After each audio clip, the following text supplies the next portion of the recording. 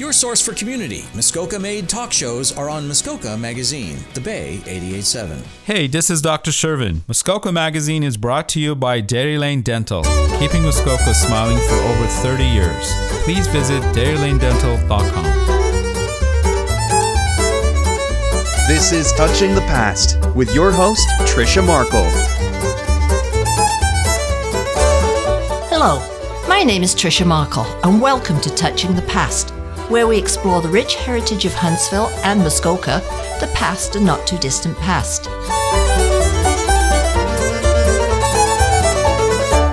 Today, my guest is someone who has married his love of heritage to his love of boat building, or perhaps the other way around. Chuck Albom was born and raised in Western Toronto, teaching school for 35 years in Etobicoke. Now he and his wife of 56 years, Sandy, who is also with us today, divide their time between their residence in Victoria Harbour and their cottage in Port Carling, and the 3 workshops Chuck needs for his hobby. Chuck has come by his modelling building skills honestly, starting around 4 when his medium was plasticine, and then moving up to model kits. Now he makes the most incredible wooden models of the ships of Muskoka, and has been doing so for the last 25 years. The title of this episode, Cruise Memories, actually belongs to Chuck, as this is the name he uses when he participates in the Muskoka Arts and Crafts Show, the Cranberry Festival, and other shows. His ship models are so well done, 5 were selected as gifts for speakers at the G8 Youth Conference. It's not just the making of these models that interests Chuck, but also the history behind them. Chuck, thanks for coming in today. Well, Tricia, it's my pleasure to be here. Well, you drove up from Victoria Harbour on one of the worst days of 2022, so I've got to appreciate it. It was beautiful when we started out, but it ended up here. It's not as nice. Anyway. Well, hopefully it'll be a lot better on the way back. Yes. Yeah. If it had not been for the ships, perhaps Muskoka would have taken longer to open up for the tourist industry to develop. And I must admit, I'm more familiar with the ships of northern Muskoka than I am with some of the southern ones. We would complement ourselves very nicely because that is where I lack the what I call the Huntsville ships. My expertise has been the Muskoka ships, and I think that I have made just about every significant one that ever sailed on the Muskoka Lakes. I'm not sure, to get started on this whole thing, my mom and dad came up when I was 1. We came up to Port Carling, and Port Carling is a real hub, as Huntsville is. It's a hub of the lakes.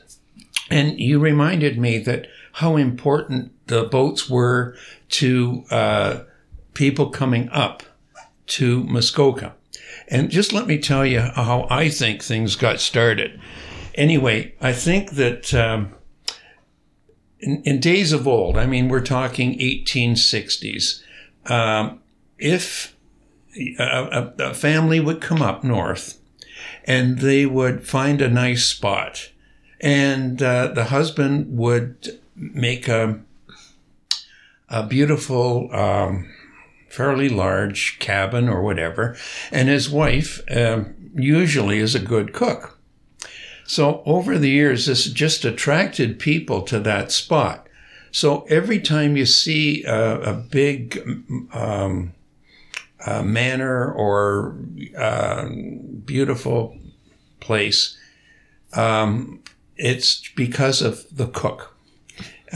She has attracted all the relatives to the neighborhood, and then they realize, well, they better make a bigger place, and then so on.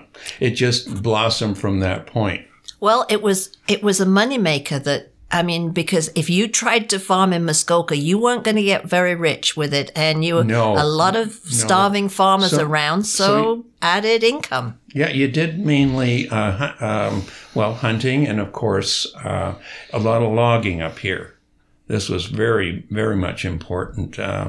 Gravenhurst, Bala, Bracebridge, all these places were very important for this. And the boats, this is where the boats, well, just let me backtrack just a bit. My interest in the boats came about when I was 4 or thereabouts, because my my mom and dad came up here when I was 1. So I was really cognizant of what was going on around me when I was about 4 or 5. And my grandmother and my aunts were looking after me during the summertime. And our place was on the Indian River in Port Carling. Okay? So that set the scene for me being in the water of the Indian River. My aunt and grandmother were on the dock and they looked after me. But I was definitely interested in what was in the water. I was playing in there. And then all of a sudden, these huge boats, as a 4 or 5, 6-year-old, these boats were just immense and they came by every day. They're billows of smoke and they were just huge and such an interest for me.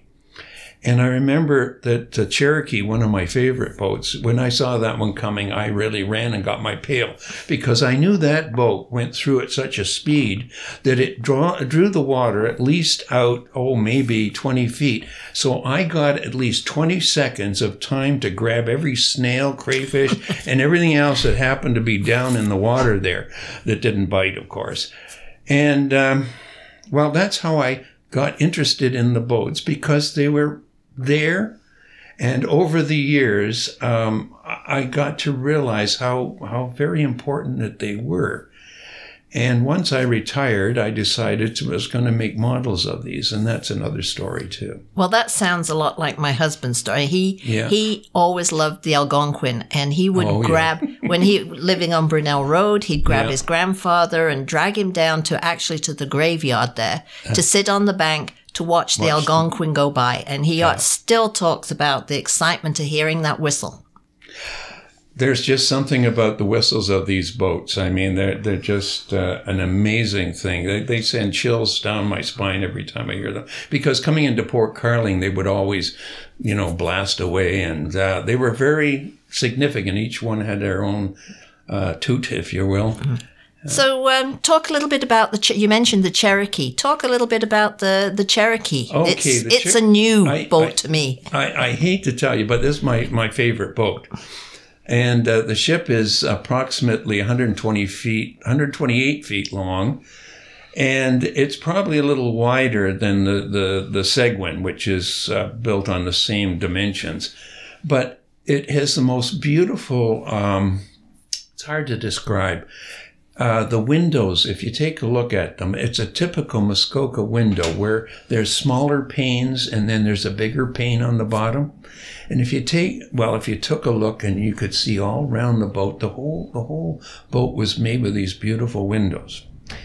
The other thing, it was, like I said, my favorite as a kid because of the ability that it provided an adventure for me. So this is one of the boats that, when you go back in history, the first boat that was ever on these lakes was the Wyoming. The Winona 1, the first Winona 1. The Wyoming was later. But the boat was named after Commodore Cockburn had his first daughter was in about 1866. And he named the boat after his daughter, and it's an Ojibwe word meaning firstborn daughter. So Winona was the first boat, and it was a side-wheeler, okay? And then it was the first one that actually cruised the Muskoka Lakes. And they actually took it on logs and brought it up into Lake Rosso, into the upper lakes. It was the only boat that was up there for quite a while because they rolled it on logs in the wintertime, took it up to the top. So that's the first boat. And then as the other boats came along from that, there was a Nipissing was the next one. And it was quite big. And the Nipissing's hull was actually made into the Seguin. Oh, no, that's interesting. Yeah. And so they can say that it goes back to 1886, which it really doesn't because it was made in really 1907. But it does does sound nice. Parts of. Yeah. Anyway, so I'm back to my grandfather's time would have been the major boat was the Medora, and it was the cruise, like it was a magnificent boat. It was beautiful, 142 feet long. And it was the flagship. And around it was the Canosa and the Muskoka, the Oriole, and these are all boats that were being in my grandfather's time, somewhere around 1890 to 1900. So there'd be some pretty crowded waterways down with all the... Well, you'd think that, but the boats. They were crowded mainly with log booms. Because, as I was saying, the farmers had supplemented their income by chopping the trees down, and then they would boom them together. And I was mentioning about the Muskoka. The Muskoka was a small boat, and it was built around 1890. But what it did, it was so powerful, the engine in it, it was able to tow 5 booms of logs down to Gravenhurst, down to the paper mill, or the sawmill down there. So these boats were really working boats. They weren't... Absolutely, and they did bring people around, but let me tell you, the story is more than that, because the people would come from, the rich came from Pennsylvania, Ohio, New York, and they came up to Union Station, and they got the train up to Gravenhurst. And where do you go from there? Well, there's no roads. So you hop on the boats, and they got absolutely beautiful meals, and they had their life looked after them. That's very interesting. We're going to return in just a moment, but right now we're going to take a little break.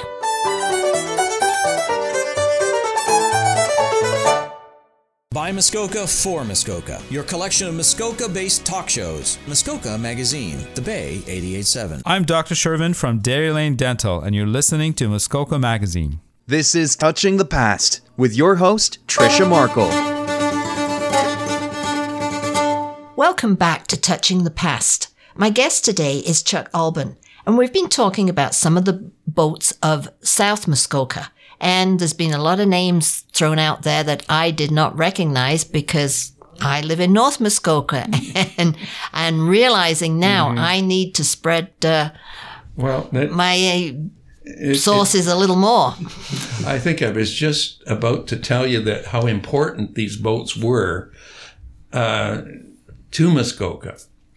The rich and the infamous came up to Millionaire's Row on Lake Muskoka, and they had brought everything, including a cow with one of them. They brought their servants. They brought everything they could possibly need, and the people on board the boats just had an awful time getting them settled down in wherever they were wanting to go. But I was just mentioning to you the older boats. Now, the ones in my history that I remember, from 1940 on, I was born in 42. So my memory is in mid-40s, 50s, when the boats were just becoming, they had so many problems that they were falling apart. And but I never knew that. As a kid, I would help them go through the locks at Port Carling, but the Port Carling lock was made for the Sagamo, which is the biggest boat, and it went from Gravenhurst up to Natural Park every day, past me when I was in the river looking at it, this big billow of black smoke. But it was just magnificent how silently they went by, and it was beautiful. Anyway, these boats, in my memory, were what I call them the Magnificent Five. And the Sagamo, the last locks at Port Carling was made for the Sagamo. 152 feet, and then you add another 6 foot for bumpage, and then a 29-foot width, and you add another 3 foot each side. So about 35 maximum feet. Anyway. The boats used Port Carling as a hub. There was a boat that went up. The Amick went up to Rosso and did its way back down through, and coming by the beautiful Royal Muskoka Hotel, which is something else, till it burned down, like a lot of them did. But then the Cherokee went from, we're talking about the Cherokee, it went to mainly to Bala and did the run through Bala. And then the Seguin did lots of things, but mainly through Bracebridge. And let's see, what one am I missing? The Wyoming comes later. Anyway, the Islander. Thank you. The Islander. There was a reason you came, Sandy. Yes, there you are. Thank you. The Islander was the part of the Magnificent Five that I was telling you about.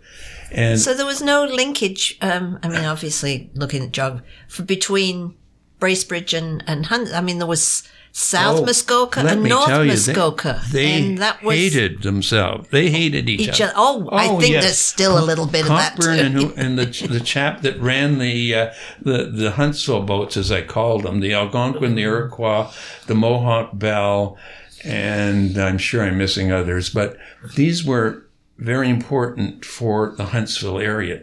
And as you say, looking out, looking out at the Algonquin, the two groups just hated each other. And there was always competition. Do you want me to tell you a story? That the older, like the boats here, he wanted to be so different from the Muskoka boats. Believe it or not, the early boats, they painted them a mustard color on the side. Oh, my. So accurately, I did 12 Algonquins when I first got started. And I phoned Richard Tatley up, who's the historian. Mm-hmm. And Richard said, come on, I'll show you. He made a model of one for one of his sets. And it was a mustard color. I couldn't get over.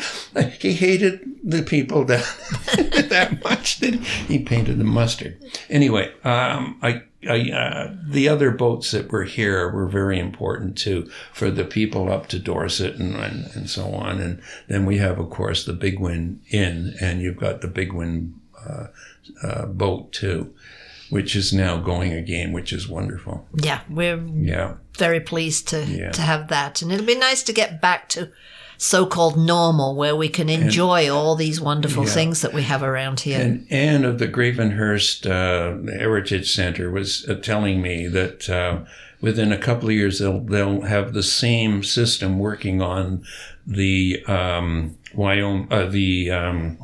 Wanda, which was the old Eaton yacht. Oh, I remember that. God, were you on it? No, I haven't been on it, but I was lucky enough to be on it one time, and it would tip at least 10 degrees in both directions if there's a high wind.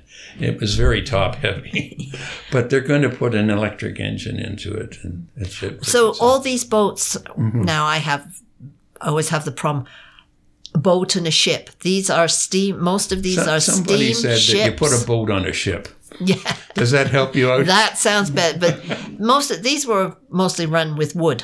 But now, obviously, that's easily not attained. Yep. Later on, Pennsylvania coal. Actually, if you look behind the dock, the wharf at Gravenhurst, you'll find a pile of Pennsylvania coal that comes up with a big dump truck. Well, you've thrown a lot of names out there, so obviously I'm just full of names. There's a lot of history to draw on when you're making your model. So let's flip over to talking about your model making. And that's just, I've seen some of them and they're incredible. They're very detailed and thank you. And your patience must be. I fool a lot of people that way. I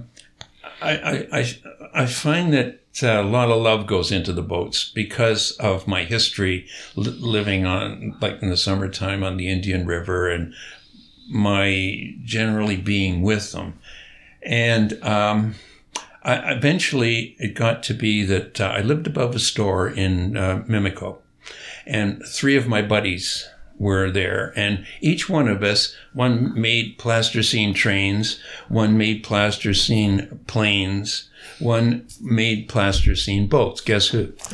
And that was my starting point for making ships. And it just got into, when I was raising my family, that I made as many kits, that Revell, the Right. kit maker, did. I made just about every one. And down our basement, we had ships all over the place. And then I realized that my aunt came over from England on the Queen Mary, and she said, "Would you make me a model of the Queen Mary?" Yeah. So I got into making Queen Mary, Queen Elizabeth, the originals, and then it just blossomed from that into when we went on board boats for our cruises as a family. And I made those too. So right now, my boats are made from cedar hulls. My stands are made out of pine, or oak, and the upper works are made out of pine. So I've got the Canadian woods all in there together. I sealed the wood with a Zinger bin with a shellac base so that none of the resins will leach out. You won't get any little blurry stuff on the outside. And the best Benjamin Moore paints, ultra white, so that they look nice and they will last a lot longer than I will.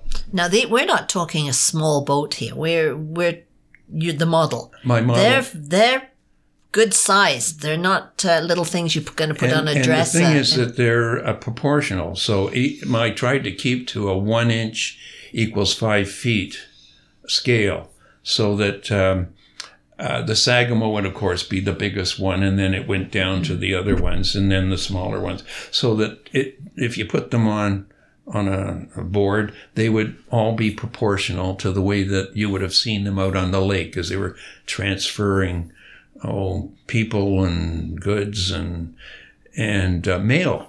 Mail, it was very important. Very. You must have a little bit of engineering in your background to take a picture of a boat and the measurements of it and convert it into these 3D models. I told you a little while ago I could fool a lot of people. But when it came down to it, my first boats I made for friends. And then I went to those when I wanted to do it more as a business. And that was quite a transition, because that was a big change from my first boats to the ones that I made now. Well, this has been very interesting. We've had two totally different discussions. One's on actual boats and one's on boat models. Now, I know that you have a website. Yes. It is Muskoka Steamship Models. Yes. And people or just can up Seguin and you'll find me. And people can go and actually see some of these models. Yes. And I have to thank you once again, Chuck, for coming in today and giving of your time. It was quite a day to be out driving, but we're glad you came here.